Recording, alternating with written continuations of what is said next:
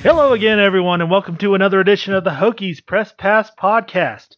Alongside Andy Bitter, the Virginia Tech football beat writer for the Roanoke Times, I'm Aaron McFarling, sports columnist for the Roanoke Times. We are coming to you from the Marriott, where we're in the Queen City. We're ready for this bowl game tomorrow. We are taping this on Thursday afternoon for your listening pleasure. Wednesday. Is it? Oh, it is Wednesday. Yeah, sorry about that. The bowl game's on Thursday. They all run together when you get to bowl season, but we're going to talk a lot about the bowl game. And at the very end, at the insistence of Andy, we will do my bowl picks for the rest of the bowl season. You have to own them, man. I'm not feeling as good as I was. We're 12-8 right now, which is really solid against the spread. That's still Rubber Band Banks earning. But I'm looking at a possible 0-5 stretch here if Pittsburgh doesn't get its act together and cover. They're down at the half. Listen, people are relying on you to have a very happy new year. So you need to pull out of this. You need to make some smart picks and give these people some Rubber Band Banks for the new year. I agree. I mean, as long as people got in on the ground floor, they're fine. They're not sweating anything at this point. But we will rebound for the rest of the season. I'm hopeful and confident of that to an extent. All right, Andy, we went to Bowl Day today, Bowl Media Day, down at BB&T Ballpark, which is a very nice AAA stadium. It's gorgeous. Yeah, really, really. It's a couple years old, I think.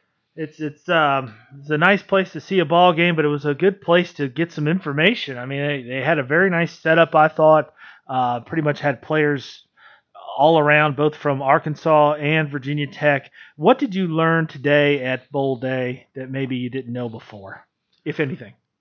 Not a ton. I mean, when you've talked about a game and written about a game for 4 weeks almost, you kind of run out of storylines to get to that point. I didn't know if you noticed this, but Virginia Tech is playing for its 10th win this season. Really? That's something that has maybe come up the last 4 weeks before this.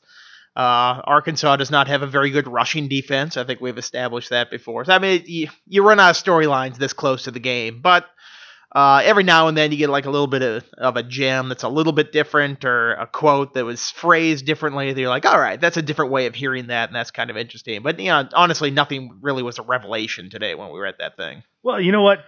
Travis from WDBJ7 asked Isaiah Ford a question while I was sitting with Isaiah there talking to him. He says, the Hokies have never won 3 bowl games in a row.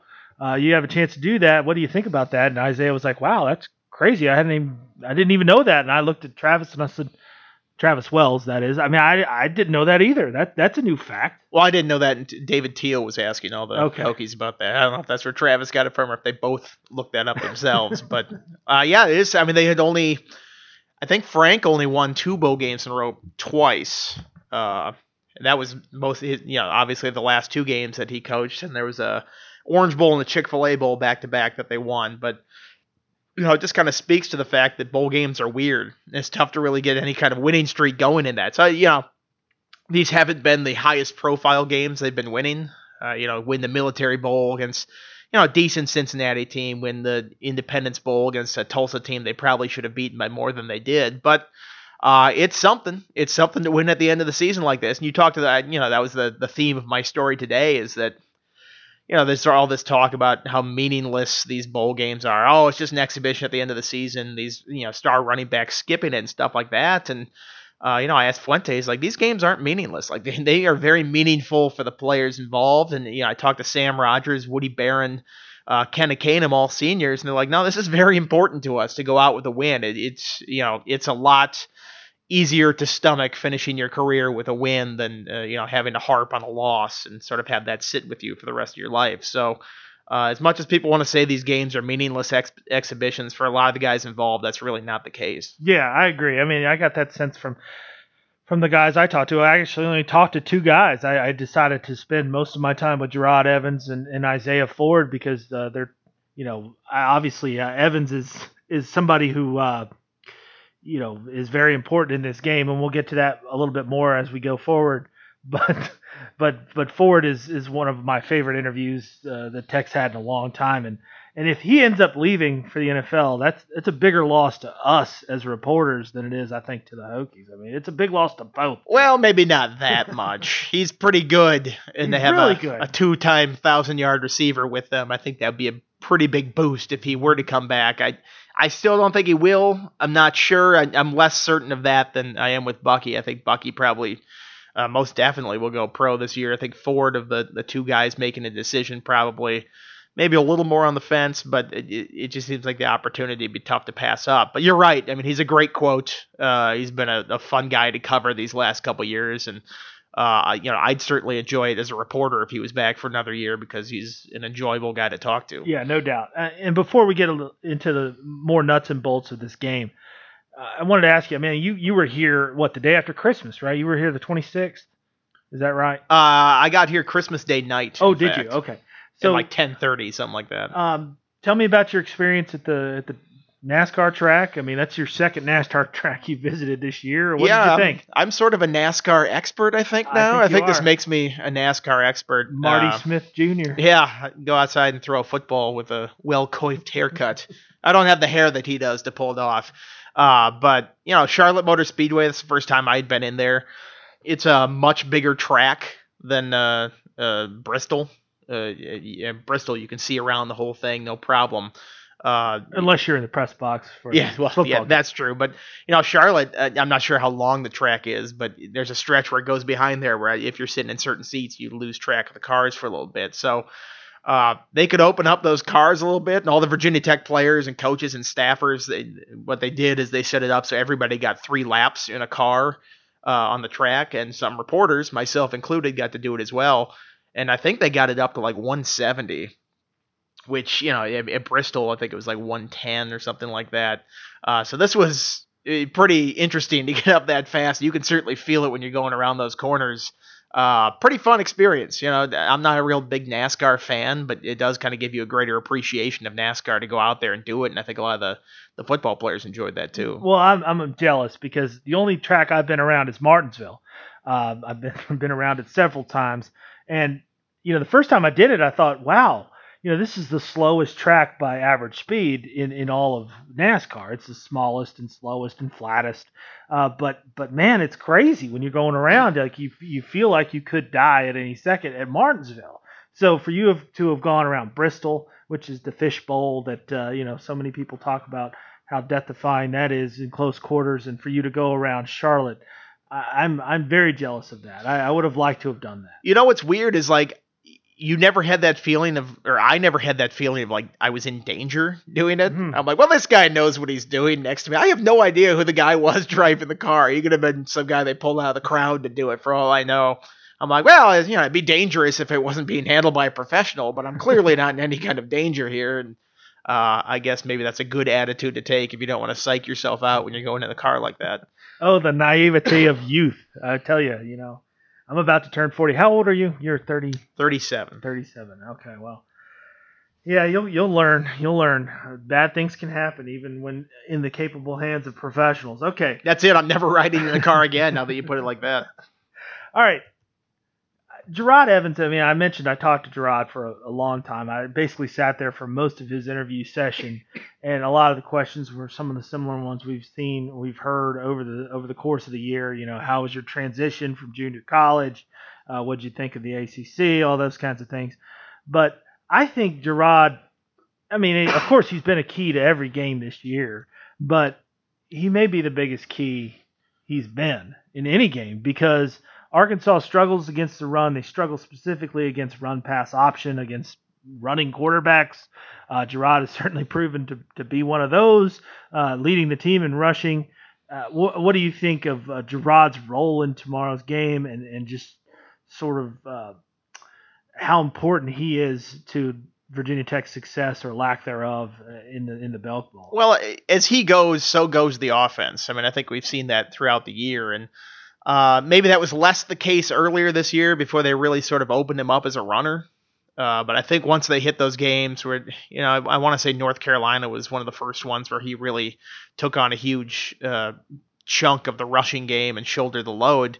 I think once they saw that he could do that, they put it on his shoulders a lot more as the season went on. And there were games near the end where, he was obviously their leading passer, but their go-to runner as well, and really churned out some tough yards like that. And in tough spots, I feel like they really always call his numbers. So, I think it's a big game possibility for him against an Arkansas defense that, like we've mentioned, is pretty suspect, giving up 6.2 yards per rush, which 6.16, I think, technically. Correct. And going back to 2000, Texas Tech is the only Power 5 school that has given up more yards per rush. They gave up 6.17 last year, and that was historically bad. So why?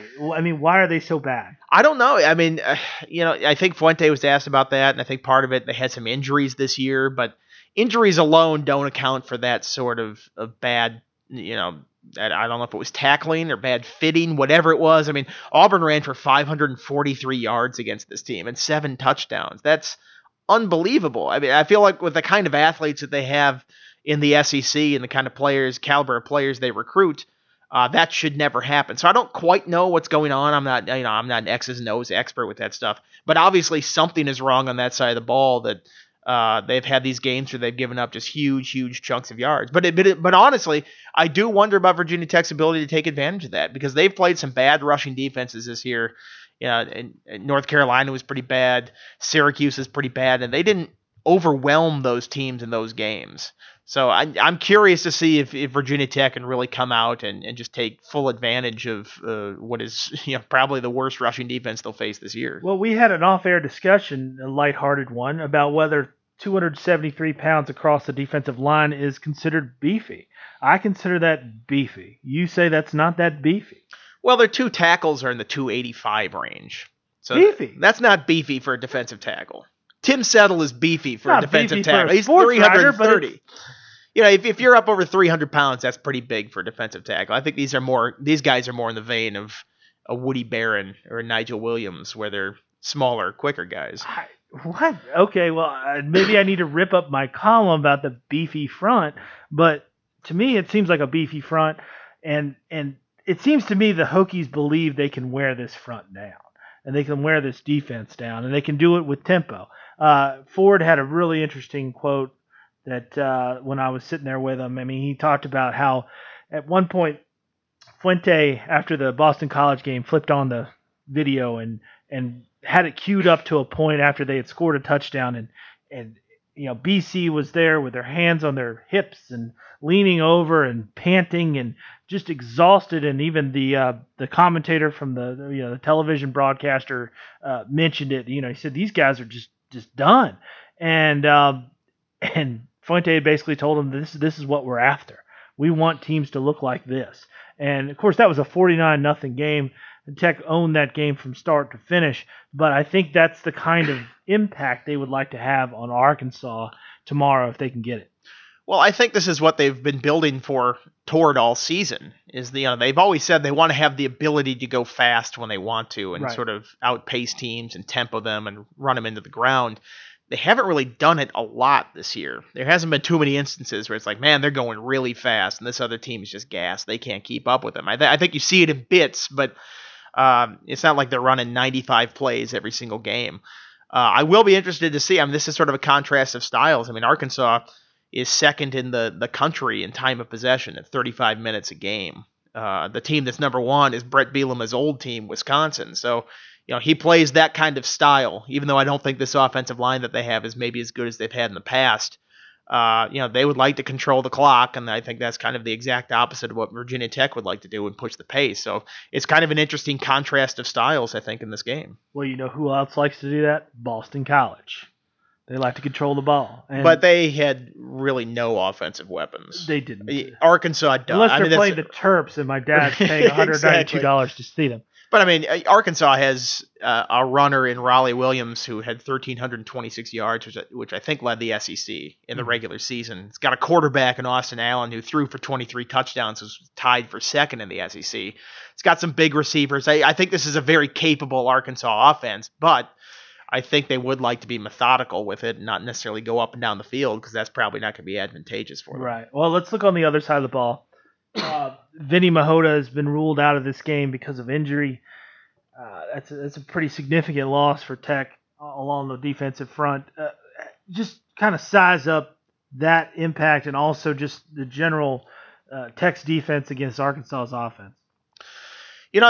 Losing Vinny, and he played those last 6 games, I want to say. He separated his shoulder against Miami and kind of gutted through it the rest of the year, and you could tell he was in a lot of pain. Where I remember a couple passes in the ACC title game where he knocked it down with his arm, and then he just sort of crumpled down in pain, which, a football shouldn't do that to your arm. Hitting a football, you should not be in that much pain, and that showed you kind of what he was playing through in that. They just decided to get it taken care of before the end of the season, not put him through another game like that. That's a loss, but, the last time that they sort of were shorthanded on the defensive line was against Miami, or this shorthanded. They didn't have Kenna Canham. They didn't have Nigel Williams right after that Syracuse game. They came out and had 8 sacks in that game. So, Trayvon Hill is going to start in Vinny Mahota's place. I think he's played very well in a backup role this year. I think the one game he started was against Miami. He had 1.5 sacks, 1.5 tackles for loss in that game. So that was probably his best game to date. I think they're pretty deep at the tackle spots. A little thin at end. Seth Dooley, Houchen Gaines probably will have bigger reserve roles in this game. But when they were shorthanded before on the defensive line, they stepped up pretty well. And this is an Arkansas offensive line that's given up 29 sacks this year, which I think is third most in the SEC right now. So I think there are some opportunities to get after the quarterback in this one if they can dent that sort of big physical offensive line that Arkansas has. Yeah. I think one of the storylines that was, I guess, foisted upon the players was ACC versus SEC, in the questioning today. And I got the impression, and I thought it was legitimate. I didn't think it was like one of those situations where the players were just saying, well, it's just the next opponent. I don't really care what conference they're from. I really don't think Tech gives a crap that they're from the SEC. I really don't think that matters at all. Yeah, I didn't get that impression either talking to them. Maybe it's the fact that Arkansas is more of a lower rung SEC team right now. I would think if they were playing, well, obviously Alabama, but this year the SEC is kind of down as a whole once you get past them. But in years past, I think if you're playing Auburn or LSU or Florida, a team like that, that would move the needle a bit more with these players. Did it move the needle at Bristol? I mean, or was it? I think it did. No, I think it did. Okay. When people thought Tennessee was a legit top 10 team.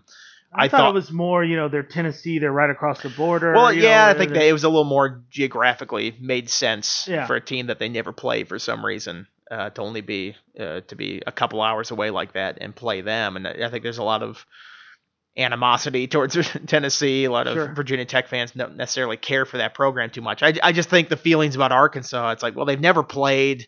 It's not like they're really close to each other. It's not like it's a marquee name SEC program. I think there's just sort of a general indifference to not who the opponent is, but what the opponent is in this game. If it was a different SEC team, I think there'd be a little more juice. Yeah, that question was kind of a non-starter all day. Well, we've talked about WikiLeaks the previous 2 weeks, and I promise we'll keep this short because if the response to my column this week was any indication, people are dead tired of this. Making something out of nothing again, McFarland. And I went on record. Just like Bill Brill trying to drum up something negative. I went on record very early on this saying that I don't think it's a big deal outside of Winston-Salem. But the fact that it was Shane Beamer, that was something that we did not know last week when we taped. What is your reaction to that? What do you think about that? What does it say about the fact that maybe Frank might have known since it was his son? What do you think? A little surprised that it was Shane. I mean, I guess I should. When I was looking for connections, I was trying to see who was in sort of that same age bracket and who was coming up in the coaching ranks at the same time. Because I think, it's sort of a kindred spirit between some of those players. And Elrod and Shane did at the same time. So I guess that makes sense in hindsight. There was no really obvious connection to me other than that. No coaching paths where they had crossed or anything like that. But very surprised that it ended up being Shane because, like you said, it sort of draws a little bit of doubt into the plausible deniability that Frank had about it. I honestly, I still do believe Frank that he didn't know about this because Frank doesn't really use text messaging. He's not a big email guy. It's like there's a lot of ways that you cannot communicate with Frank, and it just doesn't seem to me that Shane would find out and would immediately text his dad as though Frank is sitting there waiting by his phone for a text message about something like this. And also, I can't even really I'm trying to envision a situation where Shane did tell Frank, and how Frank would even sort of comprehend how this information was gathered and process it and what to do. Like, that seems very far-fetched to me. I don't know. Maybe I'm being naive in this whole thing. I just can't really imagine the information being passed on. And, that's what Shane said. He said he didn't pass it on to him. We'll see. We'll do some open records requests to see if there were any additional phone calls that night or any way that you could prove that something more went on than just receiving this information. But you look at the final score of the game, horrible game. I guess they were offensive plays that were communicated, so maybe you could say that possibly could have helped Virginia Tech in that. But that was also a Wake Forest team that had the worst offense in the country. So Bud Foster shutting down that offense was not anything sort of out of the ordinary. It's kind of a black mark on the Beamer name. I don't know how long that's going to be there. Like you said, I think this is sort of a small thing in the grand scheme of things. So I think, honestly, the biggest punishment out of this whole thing is that will be attached to Shane's name for a while. I mean, he's still an up-and-comer in this coaching industry. He's a guy who has head coaching aspirations, and any job that he might interview in the future here, that the athletic director that's interviewing him or the coach that's interviewing him is going to ask him about that, because that's sort of a betrayal of trust in the coaching industry. That's something that sticks with you for a while, much more than a $25,000 fine will. Right. And you and I both like Shane. I mean, just as a person, we've had good dealings with him in the past. He's been very open and honest when we've dealt with him as reporters in a strictly professional sense. And as I've told people that have emailed me to criticize me for my take on the situation, which basically was, that it does raise some doubt. I told people, look, I've been giving Frank the benefit of the doubt for the better part of 16 years. I'll continue to give him the benefit of the doubt in the future. He is, he's a man that I would like my family to emulate. I mean, he's the kind of guy you want to be. But that doesn't mean I take everything Virginia Tech ever says at face value. It's just not going to take it at face value. I'm going to question things. I'm going to ask questions. And the fact that they didn't want to release the name, what's your thought on that? The fact that they were willing to go to the grave without ever telling us who the person was. I happen to think it's because it was Shane Beamer. I mean, if it had been, let's just say, and it's not fair to Scott Loeffler, but I'll just throw his name out there as an example. If it had been Scott Loeffler, do you think they would have just announced his name and said, well, it was Loeffler, that's what happened, and we're moving on? Instead, they kept it quiet. Well, I don't know. I mean, the day that was announced by Georgia was the day that they responded to my initial open records request, which when I put that in, it was correspondence from Wake Forest to Virginia Tech during the course of this Wake Forest investigation. As it turned out, it was just a phone call from Wake Forest. There was nothing in writing, no emails or anything like that. But I was just looking for stuff that was communicated to Whit Babcock or Fuente or Bud Foster. Didn't turn up anything. And I got that response the same day that Georgia announced that it was Shane. So I think based on that and based on knowing what some other reporters had submitted and got responses from Virginia Tech that same day, that the fact that there were reporters sniffing around this, that once you got specific enough, you were going to be able to find this out. I think maybe they might have encouraged Georgia to come out and say this to save them the trouble of having people unearth this on their own. I don't know. I'm not really sure how it works.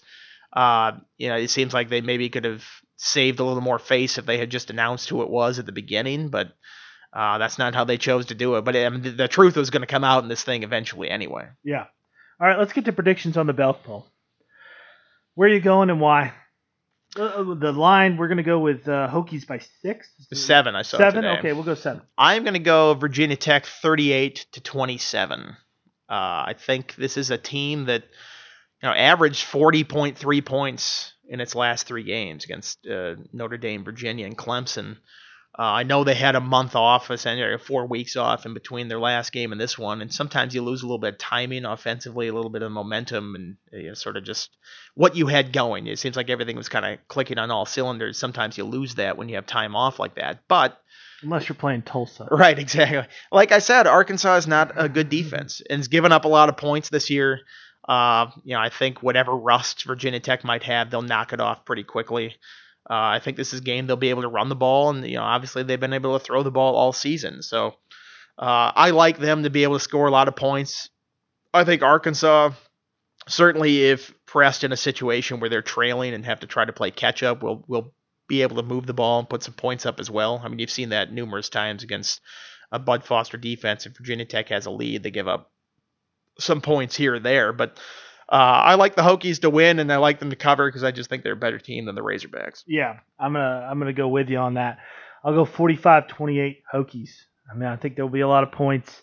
I do think I think they'll run Evans a ton, and I think he'll have great success. His season high, his career high at the FBS level is 21 carries. I think he goes over that. He had that against North Carolina, and he had it against Clemson. So I think he's going to go over that. I think they will wear down that defense. I think on the opposite end, they may score so quickly at times that they give opportunities to be scored upon, and will be scored upon. And the quarterback, as you said, is a pretty good player. So, but I still think Tech wins, and I think they win pretty handily. I think this will be a bowl game that I think they'll be very happy with when they go to the offseason. So we've just guaranteed that this is a 13-10 slugfest pretty where much. Neither offense does anything and somebody wins it on a last-second field goal. Well, what would you have said in that Quick Lane Bowl? BC against Maryland. What would you have said in the Washington State-Minnesota Holiday Bowl last night? That was the most shocking result, I think, of the bowl season, where I'm like, I would have guaranteed you that Washington would have put up at least 50 on that defense and didn't even come close. So that's an excellent transition because that was one of 4 losses yesterday for the Bowl Guide. I mean, the Bowl Guide fell off a cliff after a 10-3 start. 12-8 we're moving on to the picks. Let's make these fast, and then we'll get to the college football playoff. Maybe we can break those down a little bit more deeply. Birmingham Bowl, December 29th. It's the day after the Belk Bowl. South Carolina plus 10 over South Florida. Charlie Strong is the new USF coach, but interim guy TJ Weiss will steer the Bulls here.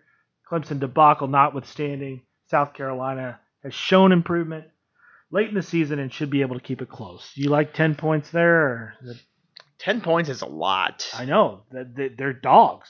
Yeah, and I mean, I would put them as underdogs. The fact that South Florida, Taggart is already up at Oregon. I always, when a team loses a coach like that, I'm always hesitant to pick them.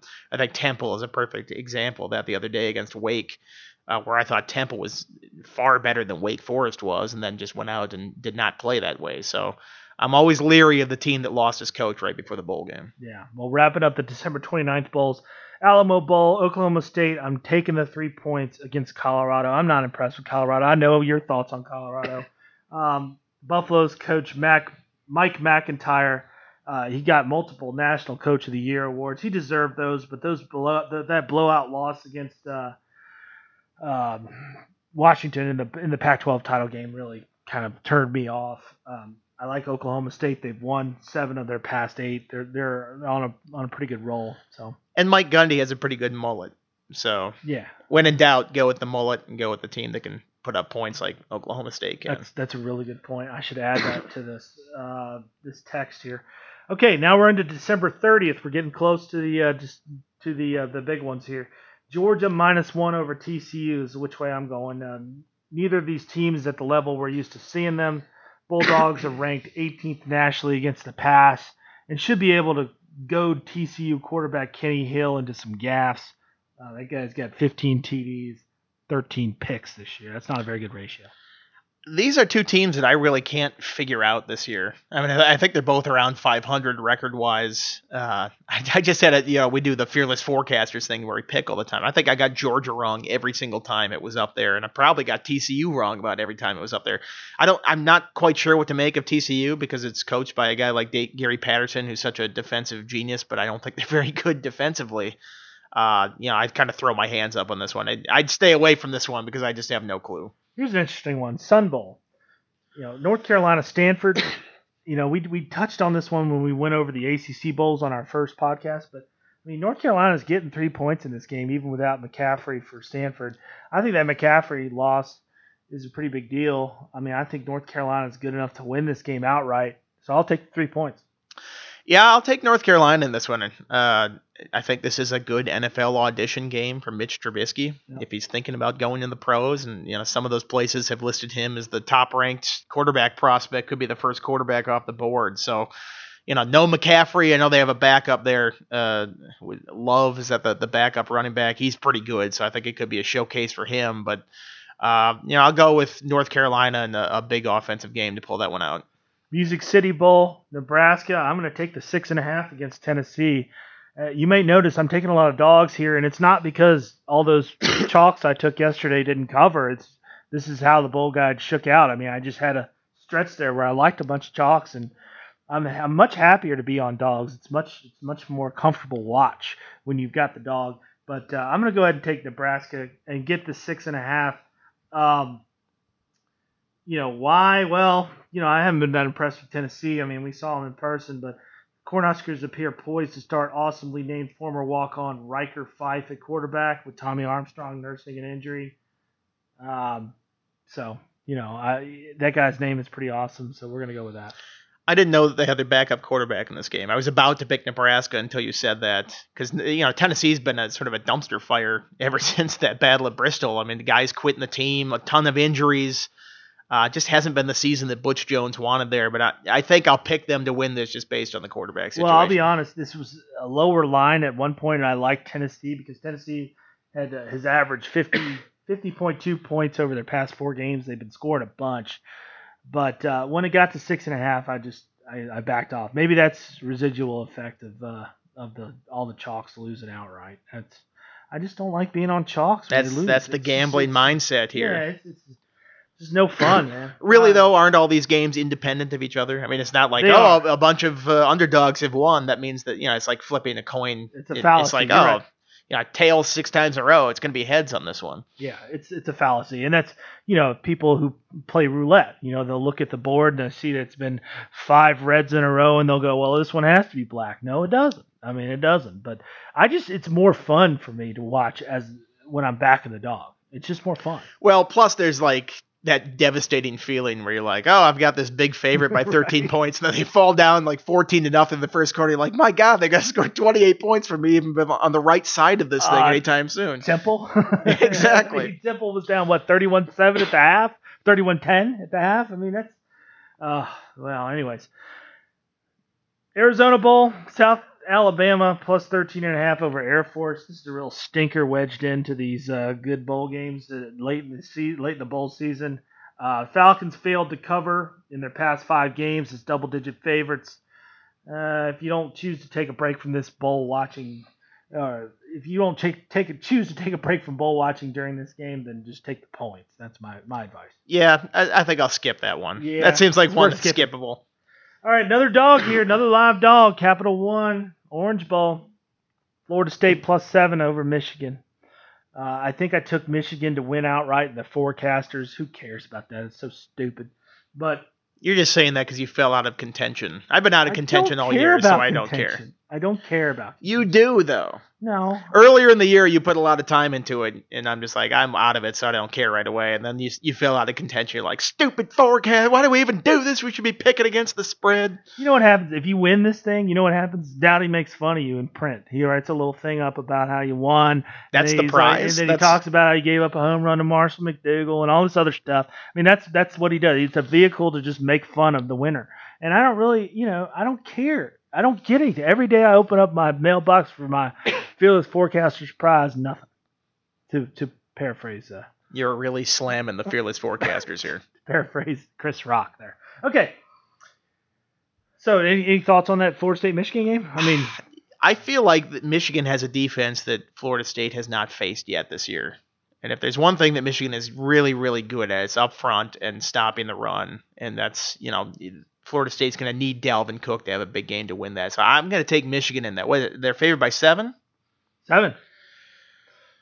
I'll still take Michigan. Okay. I think Michigan is it's a team that I think could have been in the college football playoff, where I think Florida State, with all the injuries they've had on defense, is a little more flawed and has a very young quarterback that I think Michigan's defense can make look bad. Okay.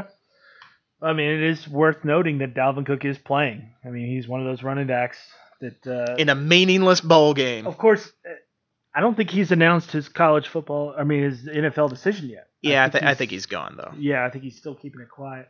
Sort of like Connor, right? He declared. He already declared, okay. Well, he needs to do a little bit more as they're failing to cover at the current moment. All right, moving on to New Year's Eve. Nitty-gritty time. Citrus Bowl, Louisville +3 over LSU. I don't know why Louisville's a dog here. I don't get it. I will take the points and gladly laugh all the way to the Rubberband Banks. Here's why Louisville's a dog, because they lost to Kentucky to finish the season after getting crushed by Houston. They've had time to regroup. They have, but that team is all Lamar Jackson, I feel like, whereas earlier this season it wasn't quite like that. I mean, you look at the receivers dropping passes all the time. Their offensive line, he gets sacked as much as any quarterback in football. I just think he doesn't have a lot of help with that offense. For as incredible as his numbers have been this year, I think he's going to play a defense in LSU that will be pretty tough physically. And I think LSU, even despite not having Fournette, has a running game that could move the ball pretty well against Louisville. So I'll take LSU in that one. Wow, you're laying the 3. I will. It's your SEC bias. It is. Right, yep. That's me, SEC homer. Kentucky, you mentioned Kentucky beating Louisville. They're 3.5-point dogs against Georgia Tech. I'm going to take the dog here too. I'm on a dog fest here. Give me the Wildcats. Give me the points. You said that was 3.5. 3.5. I'll take Georgia Tech in that one. I think if you don't play that offense on an annual basis, that you're really not that prepared for it. I'm curious 3 to weeks. see. That's not enough time to just all of a sudden, like, just all your players all of a sudden know how to defend that. I mean, Virginia Tech does it for years and still gets caught off guard by some of the stuff that Paul Johnson does. So I'm going to go with the Yellow Jackets in this one. Okay, well, we have some differing opinions here. I think this game is going to last about 2.5 hours. I mean, that'd be glorious. That would have been great to cover that game. 11 a.m. start. That's going to be real quick. And they're going to run. Yeah, it's going to be a run fest. Okay, Outback Bowl. Iowa +3 over Florida. Let's see what I said about this. Gators gave up 483 rushing yards and losses to Florida State and Alabama to close the season. That could be problematic against Iowa, which won the Joe Moore Award. Do you know what that award is? The Offensive Line Award. Wow, I get emails about that every week. It's like the Team of the Week. I'm like, I didn't know what the Offensive Line Team of the Week was, but yeah. I don't know how to unsubscribe to that email. Well, there's got to be something at the bottom you can click, right? Probably. I didn't look too carefully into it. Well, the Joe Moore Award is indeed for the best offensive line in the nation. The trophy's like 200 pounds or something like that. Good. It should be. Well, Iowa, I'm going to say they run the ball well enough to cover that. 3 point. 3 points? Yeah. What's the over-under on punts in this game? 25? I mean, if it was 25, what would you take? I mean, these are two really bad offenses and two coaches not afraid to punt in it. I guess I'll take Florida. You're going to lay the 3. I don't know. This is one I'd stay away from. I have no feel for this game. I feel like Florida and Iowa lock horns in every bowl season. Doesn't that seem like a matchup that happens a lot? I mean, there are a lot of Big Ten SEC games. Yeah. I seem to remember, I think it was against Florida, where Iowa essentially won on like a last-second Hail Mary, where the guy just got free up the side. I think that was Iowa and Florida. I'd have to go back and look at that. But, yeah, this does seem like a matchup that's happened before. Here's one near and dear to your heart. Your alma mater, Wisconsin, giving 7.5 to Western Michigan. I like your boys here. Oh, yeah, I like them big. Yeah. I think it's been a fun little scrappy season for Western Michigan, but now I think they're going up against some big boys. They've beaten some bottom-tier Big Ten teams, but they haven't played a team like Wisconsin that has the defense that it has and has the kind of offensive line that I think could overwhelm what I would imagine is an undersized Western Michigan defense. So I'll go with the Badgers winning big. Well, here's what I wrote. Undefeated Western Michigan beat 2 big teams this year, Northwestern and Illinois, but neither was... First of all, Illinois is not a big team. Come on now. Big Ten teams. Okay. But neither was the caliber of Wisconsin, which is basically what you just said. I aired earlier this bowl season by taking Toledo to cover. I'm not going to take another MAC team in a match. The MAC's 0-5, I think, in bowl games. Well, yeah, but Miami, Ohio covered against... I don't care about covering. I'm just saying winning games. Well, I mean, who cares who wins? All right. Rose Bowl. You probably heard of this game. USC over Penn State. I'm giving the 6.5, and I would give 10 in this game. I love USC here. USC. Trojans, man. They're one of the hottest teams in the nation, and they are really roaring. They're going to win this game big. Take it to the bank. I like USC too. I wonder if this is the one that everybody is kind of on the same side of it. I feel like everybody's picking USC to win this big, and then I look at it and I go, Penn State won what was the toughest conference in the country, the Big Ten. I mean, you like it or not, they lost to Michigan really big earlier in the season. They lost to Pitt earlier in the season, but they finished the season very strong and beat some very good teams down the stretch. I mean, you mean non-covering Pitt? Yes. Which just blew one. I mean, well, you're really angry at Pitt. It's hard to tape this while one of my picks is going down. Yeah, you're very sour about that. I wonder if maybe we're giving Penn State less respect than they have, but I'm like you. I'm going to pick USC in this. Okay. So you're going to lay the lumber. Sugar Bowl, last non-playoff game. Auburn +3 over Oklahoma. Auburn seems to massively underachieve or overachieve every year. This season it's the latter. The Tigers have gone 9-3 against the spread. Some time off to give the banged-up quarterback Sean White and running back Cameron Petway valuable time to heal. I'll take Oklahoma in this one. I don't think Auburn is very good. I think they're playing in this game sort of by default. I mean, they had 4 losses this year. There just wasn't a really good second SEC team once you get past Alabama. So, Oklahoma, for all its flaws this year, still has Baker Mayfield, who I think set the record for passing efficiency this year. Has Dede Westbrook, whether you like him or not, has Joe Mixon as a running back, who's a pretty talented running back with obviously off-field concerns with everything that's happened there. Plus, I think Bob Stoops kind of gets up for these SEC games. I mean, you remember when they beat Oklahoma in the Sugar Bowl a couple years ago, and everybody said, oh, Alabama didn't care about that game. Well, Oklahoma cares about a game like that. So if it's an early season game, I'll go against Bob Stoops. But if it's a bowl game like this, where it's not, like a national semifinal, I'll take Oklahoma. Passing efficiency rating notwithstanding, what do you think of Baker Mayfield? I think he sucks. Wow, that's harsh. I don't know. I think he sucks. I mean, I've seen him a couple times, and I'm not impressed. I think what he's done in his career is remarkably impressive. I mean, he was a walk-on at Texas Tech, who then they weren't going to give a scholarship to. He's like, well, I'm just going to go to Oklahoma and sit out a year. And then he becomes Oklahoma's starting quarterback and takes them to the national semifinals last year.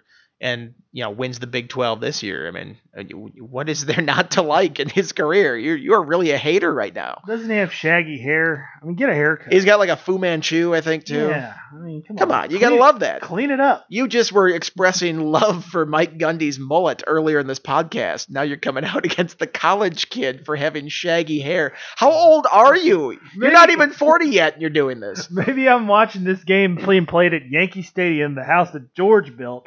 I'm thinking shave those sideburns, boy. That's probably what it is. All right, the nitty-gritty. College football playoff. Number 4 Washington, number 4 seed Washington against number 1 Alabama. Interesting note I saw online today. A lot of late sharp money has come in on Washington as the betting limits have increased during the week. That's the time that the sharps come in and strike, and they saw 17 points, and they said, ooh, let's take that, and they've bet it down to 14. I like Washington in the 14. That's a big number. I mean, I think Washington's here for a reason. I don't think they're the caliber of Alabama. I don't think anybody is, but it's still a lot of points. It is. I would have said the same thing last year against Michigan State. In fact, I think we did the podcast. I'm like, you've got to be crazy. Michigan State's not going to get blown out of that game. That was like 36-0 or whatever the score was.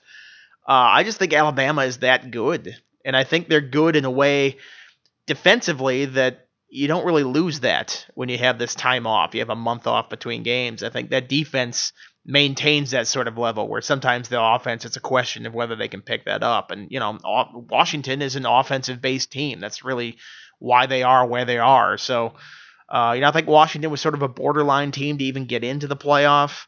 I don't like that sort of dynamic going against the far and away number 1 team in the country. Well, I'm siding with the Sharps. We have a lot of disagreements here. We do. We really do. And a lot of times it's you taking the chalk and me taking the dog. I like that. I'm a man of the people. Man who's losing the people's money with 6 straight losses in the bowl guide. Pitt just blocked a punt, man. We're back in this. All right. I will be back home after watching Virginia Tech and Duke battle it out on the hardwood at noon on Saturday. I will probably miss most of the Washington game, but I will see the Fiesta Bowl, Ohio State against Clemson. This is a great game. I mean, great game. Clemson's getting 3 points. I'm going to take the dog. I've taken a lot of dogs on today's podcast, and I feel pretty good about this dog. I mean, Clemson, pretty good team. I mean, I did pick Virginia Tech to beat Clemson, and I don't think Virginia Tech would beat Ohio State. But it's sort of like when you look at the matchup, like you said earlier, it's an individual matchup. It's completely independent of what's happened before and what will happen after. And I think Clemson wins this game outright. Yeah, I think so too. I like Clemson's ability to be a little bit more well-rounded than the Buckeyes. I think late in the year, you kind of wondered with Ohio State, how are they going to score? And maybe that's a testament to some of the defenses that they were playing. But I think they got into some of those games, and it was like, if JT Barrett doesn't make a play, they're not scoring. And you don't have that problem with Clemson. You go, if Deshaun Watson doesn't make a play, well, they've got Wayne Gallman, and they've got all these receivers, and they've got innovative ways to get them the ball. I just think Clemson's offense is a little bit better than Ohio State's in this game. So I think they both are pretty good defenses. So I'll take Clemson to win it. So we're gonna have one more podcast, probably. Yeah, we'll follow up this one, and we'll see how we do it in the offseason. Okay, and then so we can pick the national title game next week, and we'll have a line on it and everything. And we'll update you on Aaron's bowl guide record to see whether you're penniless and can blame him and swear at him all you want in emails, or if he got you a big huge profit for the new year. I tell you what, Pitt's back in business here as we close the third quarter. They're knocking on the door. This will all be irrelevant as soon as you listen to this, but I feel like we have a chance to cover that 4.5. Okay, well that sounds good. I hope you enjoyed this special hotel version of the podcast. For Andy Bitter, this is Aaron McFarland. We'll talk to you next week.